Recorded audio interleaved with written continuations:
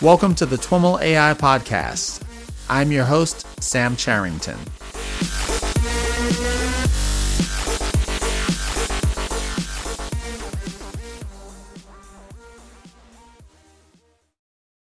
All right, everyone. I am here with Mike Del Balso. Mike is the co-founder and CEO of Tekton. Mike, welcome to the TWIML AI Podcast, or I should say welcome back to the TWIML AI Podcast. Yeah, thank you. Happy to be back after a couple of years now. A couple of years. So we recorded our first interview in March of 2018. So it's like 2.5 years. It was episode number 115.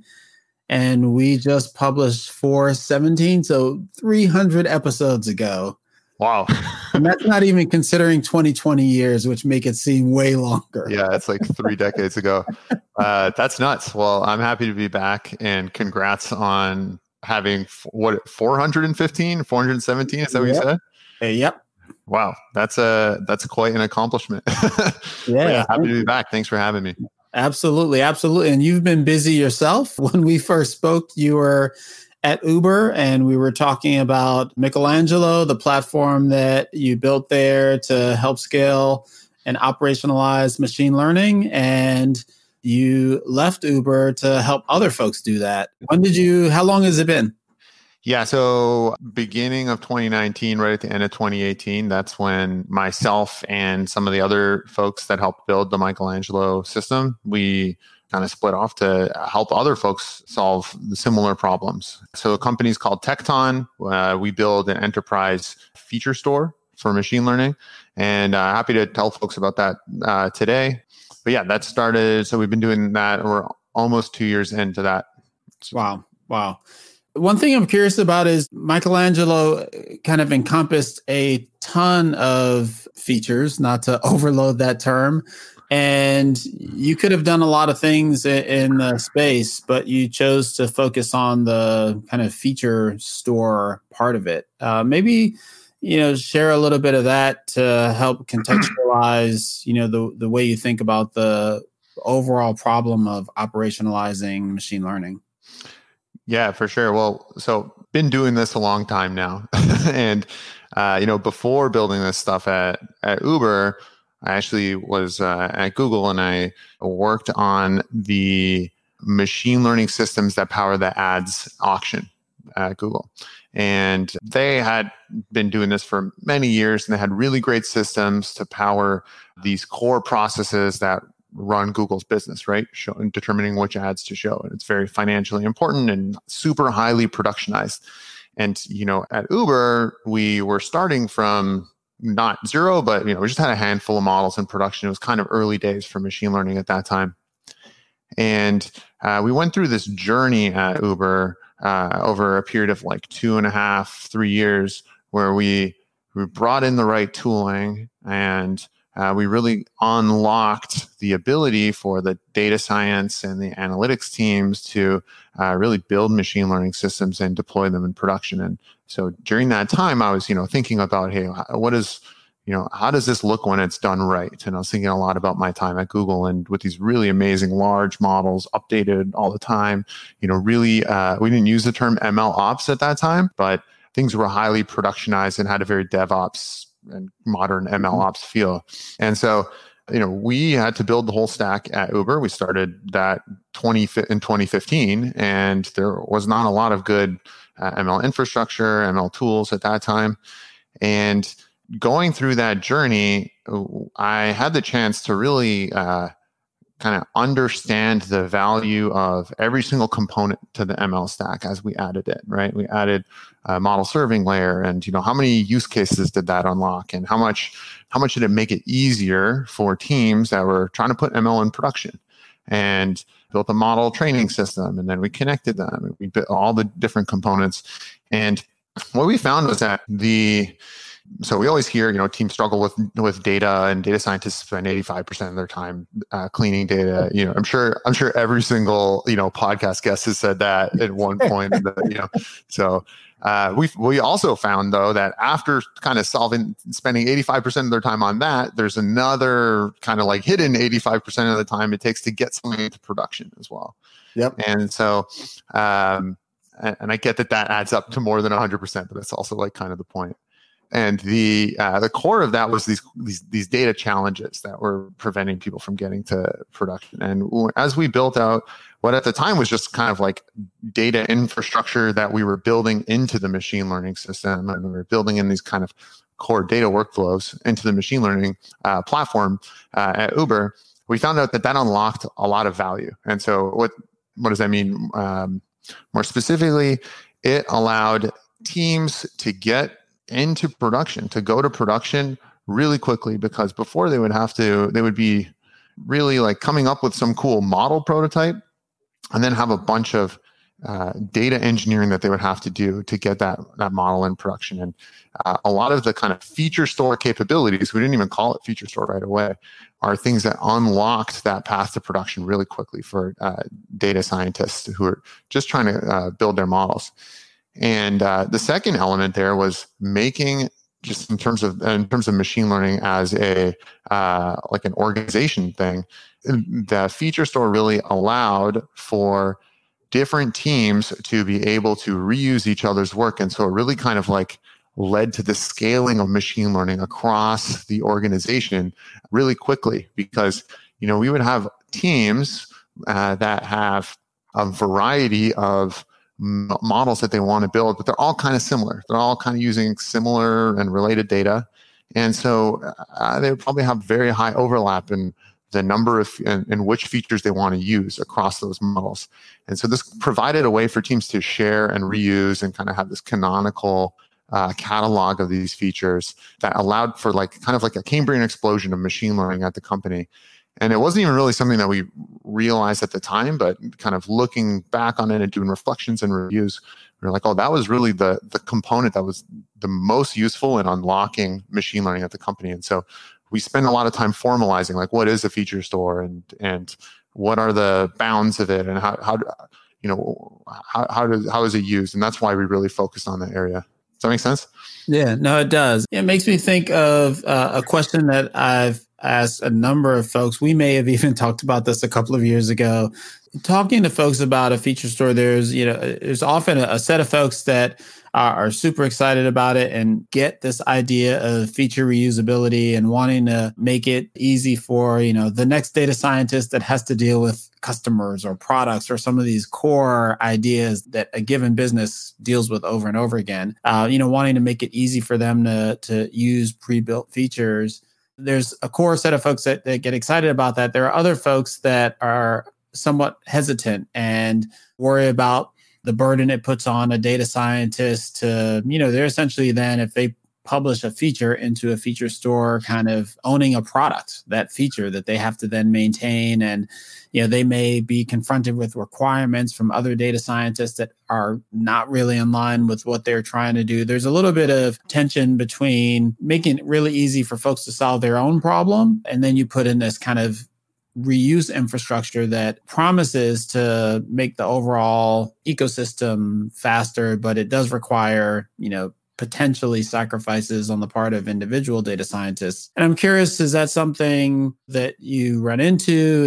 How has that evolved kind of over the past couple of years in terms of in practice and the way you see folks use these kind of tools? Yeah, I mean, I guess that's a core collaboration problem, right? Why do teams want to do this in the first place? Well, the reason is because these efficiencies that you mentioned. I talk to companies every day. I see it firsthand. There will be two data scientists who sit right next to each other and they're building the same 10 features or the same 100 features. And either they don't know that the other person is building the same features, or they know about it and then they don't have a way to reuse it. They don't have that kind of path to build that into their model. And then there's that kind of third element of like, hey, I actually do have a way to reuse this, but I don't know if I am going to be able to trust that this person's going to maintain this data pipeline, this feature at the level of quality that I care about. Is this person going to be on call for this pipeline? Does this person think of it as seriously as I do?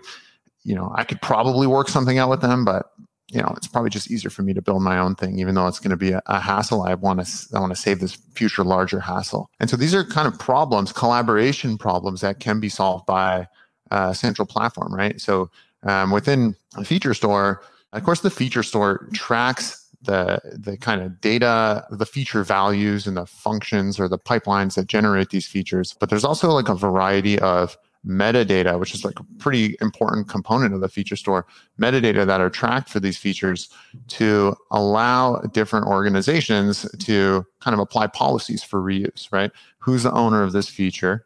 And what level of kind of productionization or SLAs are they promising for this feature? Are they promising, is this used in like a tier 1 system or a tier 2 system? And different organizations have different ways that they think about this kind of stuff. Is it an experimental feature, a production feature, or a completely dev feature? Having this kind of metadata and this transparency of this metadata is the first step to allowing these teams to collaborate. But one kind of pattern that we're beginning to see in many organizations also is there is this notion of these kind of like analytical data pipelines and then these operational data pipelines. Think of analytical as being data that doesn't actually get used in my product or in production in some way, but it's just something I built for reporting or just like a one-off like analysis. Hey, I want to estimate what the sales forecast is going to be at the end of the year or something like that. And then the operational pipelines are, things that run every day or potentially real time. They're used in the product, they're productionized, they have SLAs, you want to be on call for them. And so another kind of pattern we're starting to see in organizations is that beyond, they recognize that individual data scientists need to be able to get stuff in production on their own. But as what they have built becomes useful to beyond just their single use case, there tends to be these kind of central, a lot of companies have these ML platform teams, and the ML platform teams often dedicate some resources to like managing the core feature pipelines for the company. So rather than just having a data scientist now have to worry about owning this feature that other people will consume, and then they'll have all these extra expectations of them. A central kind of like feature team as a sub team of the ML platform team is a common pattern we're beginning to see, and they'll kind of take over the most used and the highest value features to guarantee their correctness, etc. And that's actually a pattern we use in the Michelangelo team as well.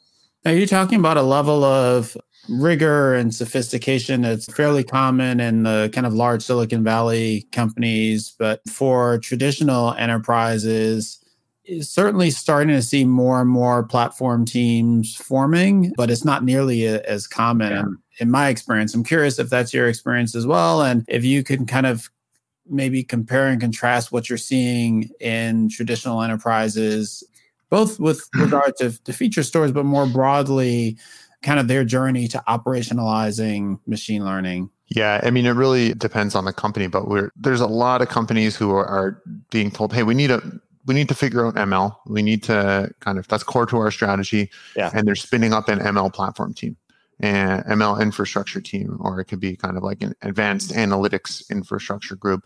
Mm-hmm. And it's hard, often it's hard to find people who know this stuff well, or it's hard to like learn this stuff in the first place. And a big challenge that a lot of these companies have is that they're still not kind of at like data maturity. So then building like ML maturity on top of that is a tricky spot to be.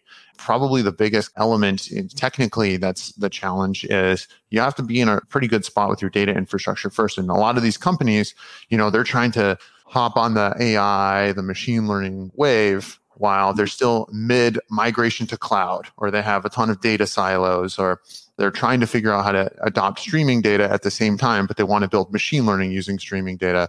So kind of like that core infrastructure and the core data is something that I would say is like one of the top priorities to focus on and really work on as you're building out the ML platform team. But then also kind of on top of that, you want to build ML ops processes, and it's a super fragmented space right now, and I think it'll stay like that for a while. The ML ops, all the different tools that can fit in the ML ops pipelines, but that stuff you can figure it out and get started with. There's a lot of good options out there, and just go start using Kubeflow. A lot of teams can just pull that in and get going. But a specific challenge that teams face there is kind of the boundary between that infrastructure, that data, and the kind of ML ops tooling. And we see a lot of kind of, for example, like see a lot of auto ML systems that do really nice demos where, they'll say, okay, let me just drag in this training data.csv into my auto ML system. And then, I have this amazing model now and it's productionized, but it's like, where did that training data.csv come from? That's actually the whole hard part here. And then how do I use that in production? And so, practically, like I want to calculate a feature on a stream. I want to share something with my colleague. A lot of these elements are challenging, and I think like getting started with the infrastructure, and then some of the just like core ML ops frameworks, like Kubeflow is a great option. Is just a great way to get started. On top of that. Yeah, kind of digging into the feature store and kind of what it really means technically. Yeah, I'm curious your sense for, what are the kind of core components or capabilities. I think at the highest level, like you can kind of group it into online and offline, and, those have different requirements. But I think we actually talked about this at one point, like, there's different, feature stores will do like automatic backfilling and, have all different abilities. I'm curious what and maybe the way to lay it out is in terms of, what do you need when you're just getting started, and gives you kind of the 60% of the bang for your buck, or your 80%, and what are the capabilities that more mature teams tend to look for or need to build? Yeah, it's very interesting because the space of needs is really large. So different teams need totally different things. And it really comes down to kind of what are their data needs for their models and the ML things that they're trying to build. So if you're a company where that is only doing kind of batch analyses, there's no real-time component to your company, there's no live interactions with the customer, the concept of a batch feature store is probably sufficient. And it's not so much different from what you would get from a standard data warehouse and some typical data pipelining tools. Where things start to get more complicated is when you really have this operational environment, this production environment on top of the analytic environment or alongside it. And then you have to manage your machine learning development process in such a way that it interacts, that it plays well with the operational or the production environment. So a feature store, kind of, what is it? It's a data system built for supporting ML ops workflows. And so it operates the data pipelines that generate feature values. It persists and manages the feature data itself. And then it serves this feature data consistently across production, online, and development offline workflows. And so we think of it kind of as like a central hub for feature data and the metadata that is used across ML models lifecycle, and especially for sharing across an organization. So some specific things, you mentioned backfilling. So, feature stores are unique in that they map across the development environment and the production environment. And so when they have some special capabilities to allow when you add a new feature to automatically backfill and calculate historical values of a feature.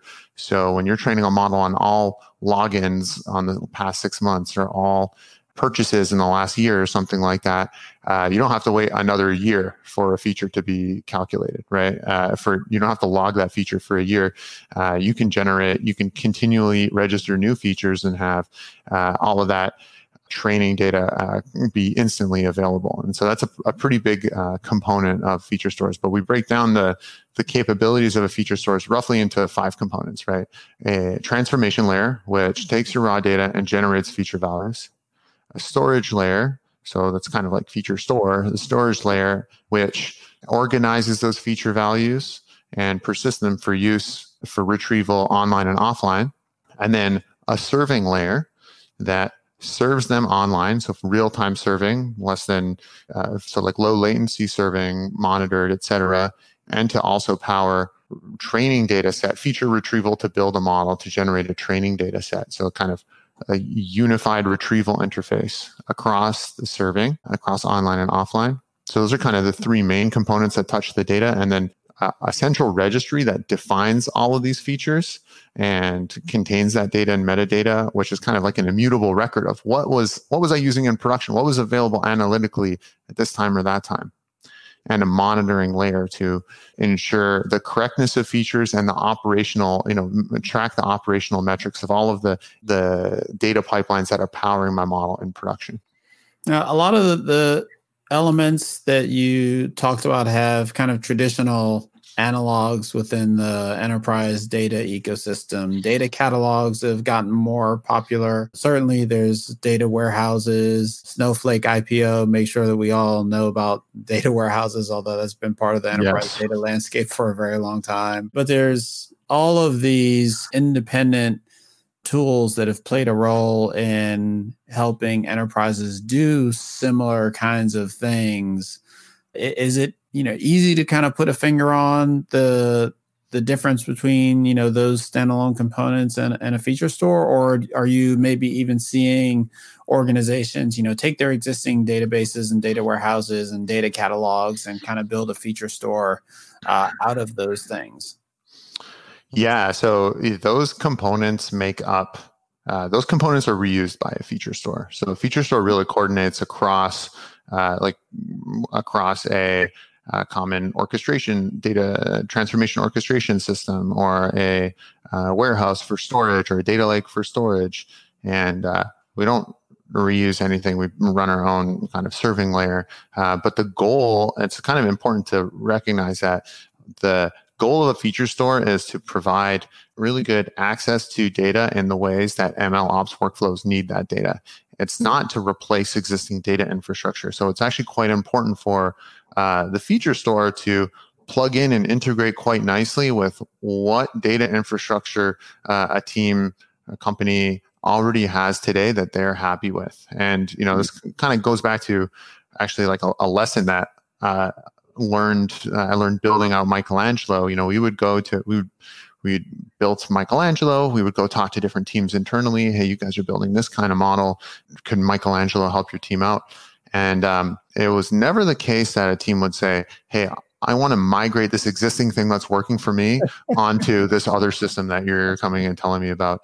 It was always, hey, we have some pain points, and maybe we can build V2 of what we're building on your new system, because that system solves all of these additional pain points and makes use of what is already working. And so this concept of being gradually adoptable and reusing as much of the company's existing data infrastructure such that there's as little duplication as possible was quite important for a feature store. I think the biggest distinction, though, is the concept of now we're talking about operational environment as well. And so that's the big shift that a feature store also has to take into account. There's this concept of a catalog of operationally available, vetted, productionized signals, features for use in models. On the note of kind of this evolution, what does it typically look like to deploy one of these? So that conversation that you had at Uber, I imagine you're having various versions of that conversation with teams today. And what are you telling them it looks like to eventually kind of make their way to dynamic, always available feature store nirvana? Yeah. So at Tekton, we have a couple of deployment models, and they range from a fully hosted cloud service to a managed cloud service that lives actually in your cloud account. So Tekton is completely cloud-based, and the distinction between those deployment models that I just mentioned is that in one, it's a little bit more similar to a Snowflake model where Tekton manages the whole Tekton cluster, the whole feature store. We manage all the SLAs for it. You pass your data into it. It's storing the features, and it will serve features to you. And so your data comes into Tekton's account, and we manage the whole thing end to end. You don't need to have any engineers do anything internally to kind of maintain or support the Tekton deployment. There's a separate deployment model, which is preferred by some organizations, which actually has Tekton run in their Amazon account. but still have our team manage that software. And this is becoming a more and more common deployment model for enterprise data infrastructure, SaaS. It's really, have a company from the outside have their control plane connect to a data plane that lives within the customer's AWS account or whatever it is. And within that, there's a VPC where all that software runs and talks to the data sources internal to the customer's account, processes that data and serves that data all within the customer's account. So their data never leaves their own account. And so you can imagine there's some larger enterprises that prefer deployment models like that. Mm-hmm. Maybe let's talk a little bit about what you're seeing in terms of for folks that decide to go this route, what does the ecosystem look like? You've got some open source out there, particularly in the Kubernetes community in Feast. There are kind of rumblings that some of the cloud providers will incorporate feature store capabilities into their offerings. What else are you seeing out there? And your offering is cloud-based. Does that disadvantage you when the cloud vendors decide that they want to offer this as a, feature store as a feature?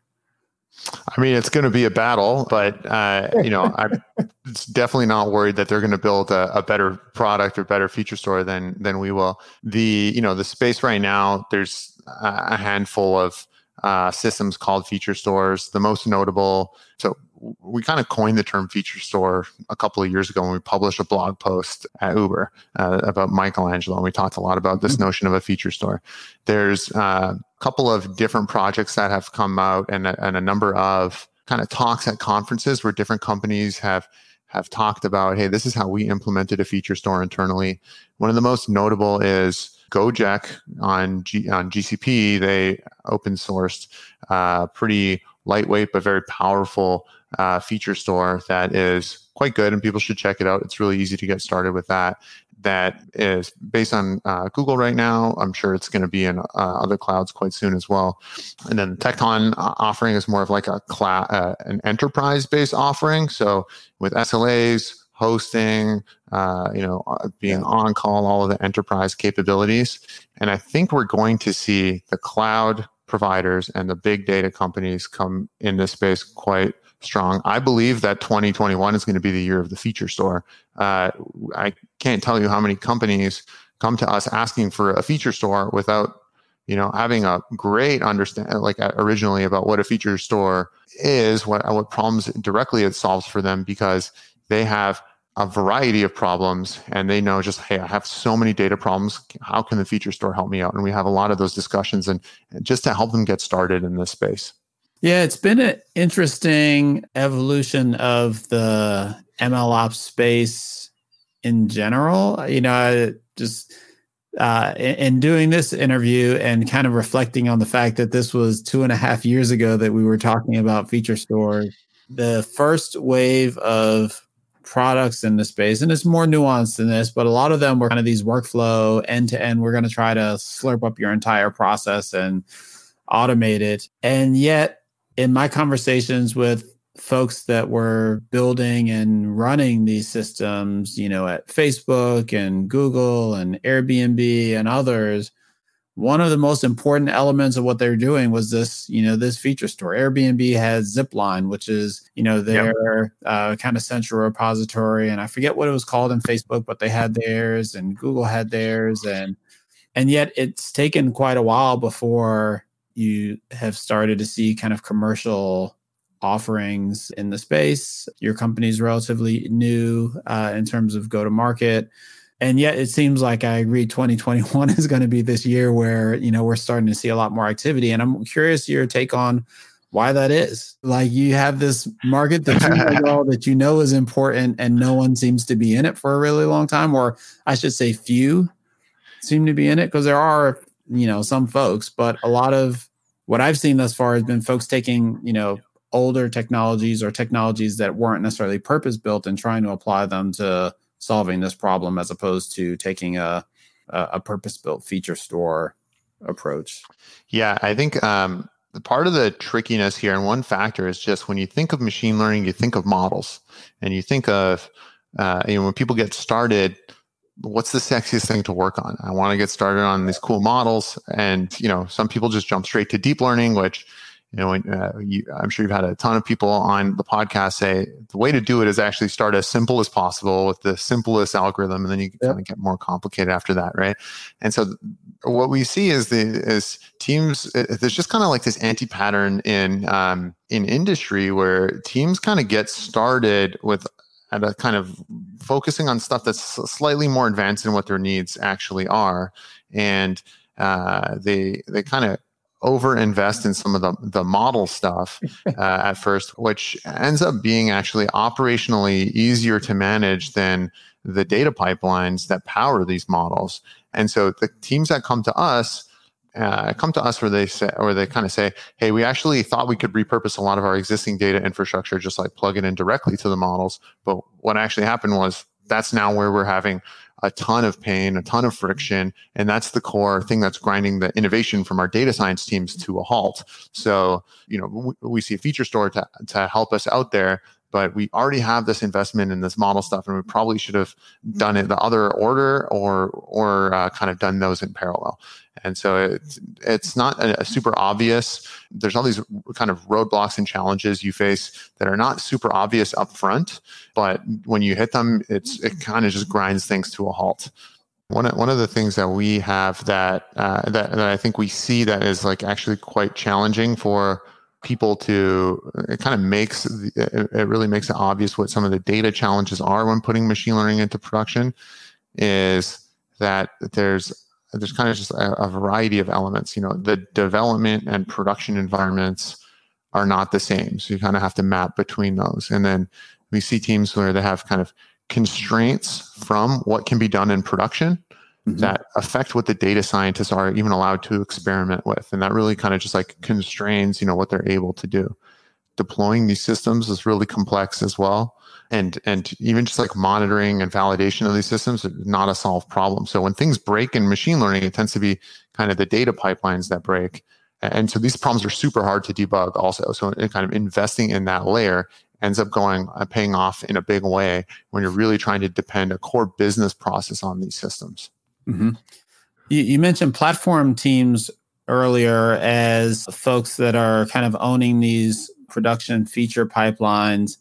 Is that the primary person that you see kind of leading the feature store charge, or does it ever come from data engineering and the data infrastructure side of the house? Or good question. So there's a couple of things.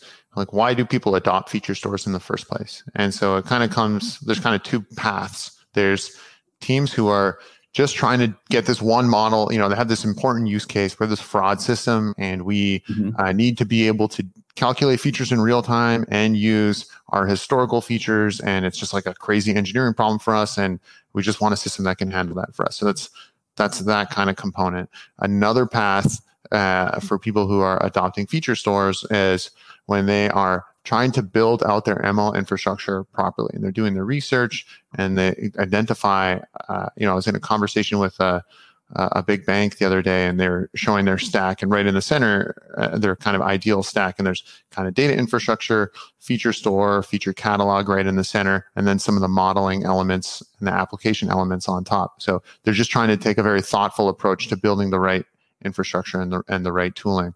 What we want to enable, the goal is to enable data scientists or analysts, whoever are building these features, to be able to go end to end and get their models all the way in production without throwing things over the wall to the engineering teams for every single change that they have. You shouldn't need production or data engineers that really have to know or be involved in any way when a data scientist is making a change to their model in production. When that happens, we've seen a real kind of shift in almost like the roles. It makes data scientists much more owners of their work in production rather than being in a position where, I handed it off to that team and they're handling it. I don't know why it's not working right now. And so that has been like a really big cultural shift in teams that have adopted this technology that allows data scientists to kind of get stuff into production on their own. So we like to kind of have the people who build the systems be the owners of those systems. And then there's just instances where you have so many people who depend on these systems that you might want to centralize some components of that ownership. Mm-hmm.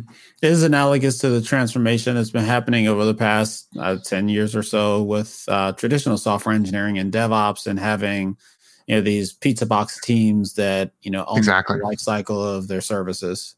Exactly. And and people, sometimes a company will ask, okay, what's the right operational ML stack? And I don't think the space of needs is so large. I don't think there is one. And to me, it's kind of like saying, like, what's the right software stack, period, question mark, right? And it's just like, it depends. And the answer is always, it depends. And so, I kind of like give guidance to companies of when you're trying to figure out what the right approach is, talk to someone who's done it before, and they can kind of walk you through a lot of the challenges that you're likely to encounter. There's a lot of bottlenecks that you will hit when you have data scientists and engineers starting to collaborate for the first time, or when you're trying to buy some software that you've never had to buy before, or you don't have an owner for the software. There's just like a number of elements that come to cause a lot of challenges without being kind of thoughtful about things ahead of time. And on the data side, we think feature stores are like the right way to kind of unlock a lot of the core ability to put models in production, features in production. And so that's kind of the key reason why we got started with the feature store. Yeah. I mean, there's an interesting paradox in there where, earlier you were alluding to folks that were choosing more complex technology than they needed for the thing that they were doing. The thought in my head as you were saying that was, I need to deploy a, single, team internal web app. I need Kubernetes, right? And at the same time, your advice is talk to folks who have kind of gone down the road and consider things that you're likely to run into as you're making your plans. And that in many cases is what, leads folks to kind of overbuild, right? They're kind of thinking far into the future. At least that's an optimistic, view rather than kind of playing with cool technology. Well, I actually mean, like, talk to someone who knows what they're doing, who can tell you, hey, don't overbuild. someone who can say you probably shouldn't be investing in that because you don't even have your data in the right place. That's kind of where I'm. The question that I'm trying to get to is like, how does someone know if they should even be thinking about a feature store at all? Or if it's, a step or five ahead of them. And it sounds like the first question is, do you have your data house in order? If you don't, worry about that first. Right. Yeah. I think the core kind of like the two biggest things are you building models that need to interact in real time? So do you have some online component to your machine learning application, to your operational machine learning application? That's just like a pretty good indicator that, okay, I'm going to have this production environment. I'm going to have a real time serving in this machine learning application. Very likely includes kind of an online data storage element for my features, which I'm going to have to manage. And as a data scientist, probably haven't done that before. So that's kind of one pretty important kind of path. And then second is, do we have more than a handful of models and more than a handful of features powering those, right? Especially if they're being shared across those models. It goes from, I've seen teams kind of like manage their collaboration with, a Google spreadsheet, and they have a list of features that is, okay, this pipeline is here and this feature does this, and just ask this person if you want to use it or if you want the code for it. And so I've talked to them and said, hey, this is working pretty well for us now. And that's great when that works for you. And then a month later, they called me up and they were like, okay, so now we're at, a couple hundred rows of this thing and things are kind of going crazy and we need a better way to manage this. So it's almost like when you get to that scale and you need to start thinking about collaboration between your team, and you want to have some efficiencies of scale as well. Mm-hmm. Features, one of the you brought up kind of deep learning earlier in the conversation as kind of a side comment. deep learning is kind of notable for not being as dependent on features and feature engineering as traditional ML models. Is a feature store still relevant in that world, or no, not as much? Yeah, good question. So we see teams use feature stores in two ways when they're doing deep learning. One is to host pre-computed parts of their model. You can think of it as like use a feature store to do my embeddings properly and pre-compute my embeddings and then look them up in production. So that's a really big element of a feature store, is kind of like making that stuff operationally possible and really easy. And then a second component is making sure the data is available. So, you may have a deep learning model that, let's say it's a recommendation model, and it needs some input from, for example, your current search query, right? That's one input to the model. And then also some information about the user itself, or users themselves, and maybe some information about the current page or the current product that they're looking at. That model needs to have access to all that information, that historical information about the user, item, etc. And it's really the feature store's responsibility to get that right information at the right time and deliver that information, those data to that model. And they're effectively features at that point that we're passing into the model, though they're typically less processed features than you might have in a non-deep learning kind of model. You bring that data up and make that available to that model, and that's really kind of the role of the feature store for deep learning models typically. Yeah, well, what it made me think of is, presentations that I've seen from folks at like Google, for example, where they talk about one of the main issues that they see in production is, for any kind of model, deep learning or otherwise, is the feature data just changing in semantics or being missing, or before you had something as nulls and then you change it to empties or whatever, just random things that happen in a pipeline that no one sees. And it sounds like what you're saying is that people use the feature store to kind of manage that infrastructure, that process, and specifically the data part. Yeah, having a common way to reference, like a common way to literally specify what data does this model need? What data does it need in production? Yeah. I'm making a prediction for this user and this item. How do I know which data to pass into the model for that purpose? For this data for this user and this data for this item, for example. But then all of that data that we do use for that model, we think of it as kind of making it like operationally ready for machine learning consumption for your actual ML application, where there's a bunch of things you want to do in terms of like validating that data, monitoring it for drift. When we talk about monitoring it for drift, it's like monitoring it compared to how the data looks today compared to how it looked last week, and make sure the data doesn't look completely different. But also, does this data look similar to the data that the model was trained on in the first place? And are there any indications that this model is starting to get a completely different data than it expects? In which case, we don't really have any guarantees about its behavior, and we can't really expect non-erratic behavior from a model in that situation. Awesome.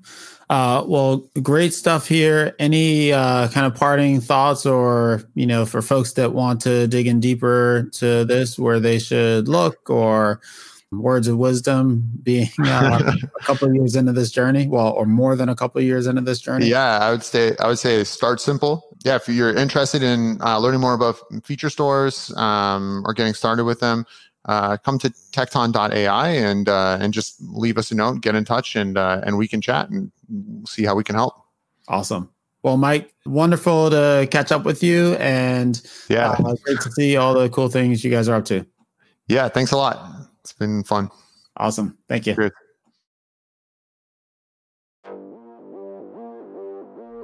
All right, everyone. That's our show for today. To learn more about today's guest or the topics mentioned in this interview, visit twimlai.com.